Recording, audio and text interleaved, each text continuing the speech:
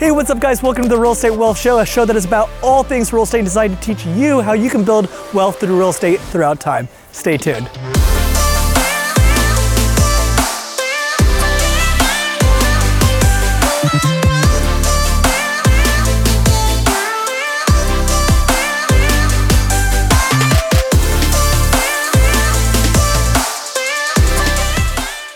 Hey guys, welcome back to the Real Estate Wealth Show, and today I'm going to be talking about the difference between active income and passive income. Now, what is active income? Active income is the money that you would rely on from your day job. It's a job that requires you to be there, present on a regular basis. This can be within real estate or not within real estate. If it's within real estate, we typically call this the boots on the ground because it requires you to be boots on the ground on a regular basis, and you have to be there present just like your day job in order to make your money. The best way to explain it is active income is the money that you make while you're awake, and passive income is the type of money that you can make while you're asleep. Now, people always come to me and say, Tyler, oh my gosh, it's so great that you have a job that allows you to make passive income on a regular basis. But that's not necessarily true. Selling real estate requires me to be hands-on on a regular basis. It's not like I'm traveling the world on a regular basis and I'm just getting money in from commissions. That's not how it works. It requires me to be actually present. But passive income, this is money that I can make while I'm asleep, and no matter where I'm at in the world, no matter what I'm doing, I'm still making positive cash flow and making recurring revenue on a regular basis. Now, if you're looking to be a successful full-time real estate investor, I would always recommend diversifying and putting some of your money in your active investments and some of your money in your passive investments.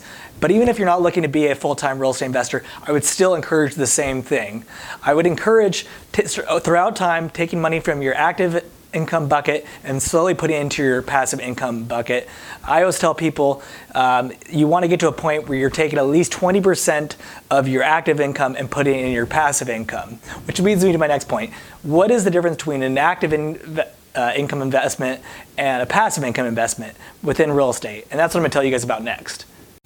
Now, before I go into the different examples of active income and passive income investments within real estate, I want to say that active income is the money that you're going to be making in the short term.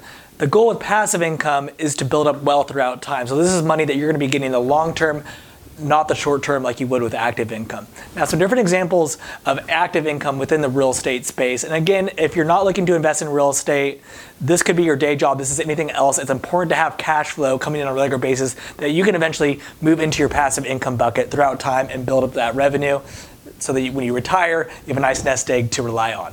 Now, some different examples of active income within real estate would be flipping houses. This requires you to be there present on a regular basis, managing contractors, putting the work in, and then you'll get a return probably within 6 months of the flip. Another example would be selling real estate, like what I do on a regular basis. It requires me to be present. If I fall off the face of the earth, so do my transactions, and my clients don't get what they need to get done. Another example would be developing and building for resale. So this would be a builder that's building a subdivision of homes and is looking to sell them right away. This wouldn't be somebody that's looking to build and put tenants in there and get recurring revenue throughout the rest of your life. This would be somebody that's looking to build to sell. Another example would be wholesaling. If you don't know what that means, I would encourage you guys to look it up. I don't know as much about it, but it's something that a lot of investors do within the real estate space. And the last example would be mortgage banking. So then the next thing I want to talk about is passive income. What would be some passive income examples? That would be maybe investing in a limited partnership or syndication or a REIT. These are all some things you've probably heard about out there. This is basically investing into another, maybe a developer or investor's project, and you're going to get a return at the end of the day, but it doesn't require you to be involved on a regular basis. You're simply investing into something that you will get a return on later on, but it's probably less return than you would have if you were the one actually managing the project yourself. But hey, it doesn't require you to be hands-on, and you're just going to get a check at the end of the day, which is great too. Another example would be rental properties, specifically single family. You're buying up houses in certain markets that you feel like are going to go up in value over time. You put tenants in those houses, typically a family, and you're not going to have to be there on a regular basis to manage it. Hopefully you have a property management company that's doing all that for you, and it doesn't require you to be hands-on. The next thing would be multifamily. So, if it's residential, it's between 1 and 4 units. After 4 units becomes commercial, but it's still multifamily.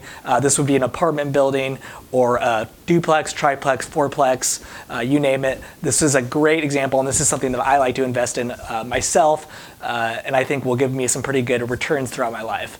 The next thing would be commercial property. And within commercial property, again, I'm a residential broker, but there's a lot of different facets of commercial too, and it really will open your eyes to how much there is you can really do within the real estate space. And some of these examples would be office buildings, retail space, storage, industrial, and maybe even mobile home parks, which is starting to become a little bit more popular. So all these investments, these are places that you're going to park your money for a certain desired amount of time, and you're going to get a return throughout your life, but it doesn't require you to be hands-on with it on a regular basis. The hope is that you bring some of that cash flow from your day job, or maybe it's a job within real estate, and you're going to bring that money over into your passive income bucket. And that's where you're really going to build wealth throughout time, is through passive income. Active income's for the short term again, and passive income's for the long term, and it's going to allow you to build wealth throughout time. Thanks guys for tuning in. I'll see you again next week. Hey guys, thanks for tuning in my video this week, and if you like what you're hearing, make sure to subscribe or follow me on my different pages to see new content posted once a week, and click the like or subscribe button below.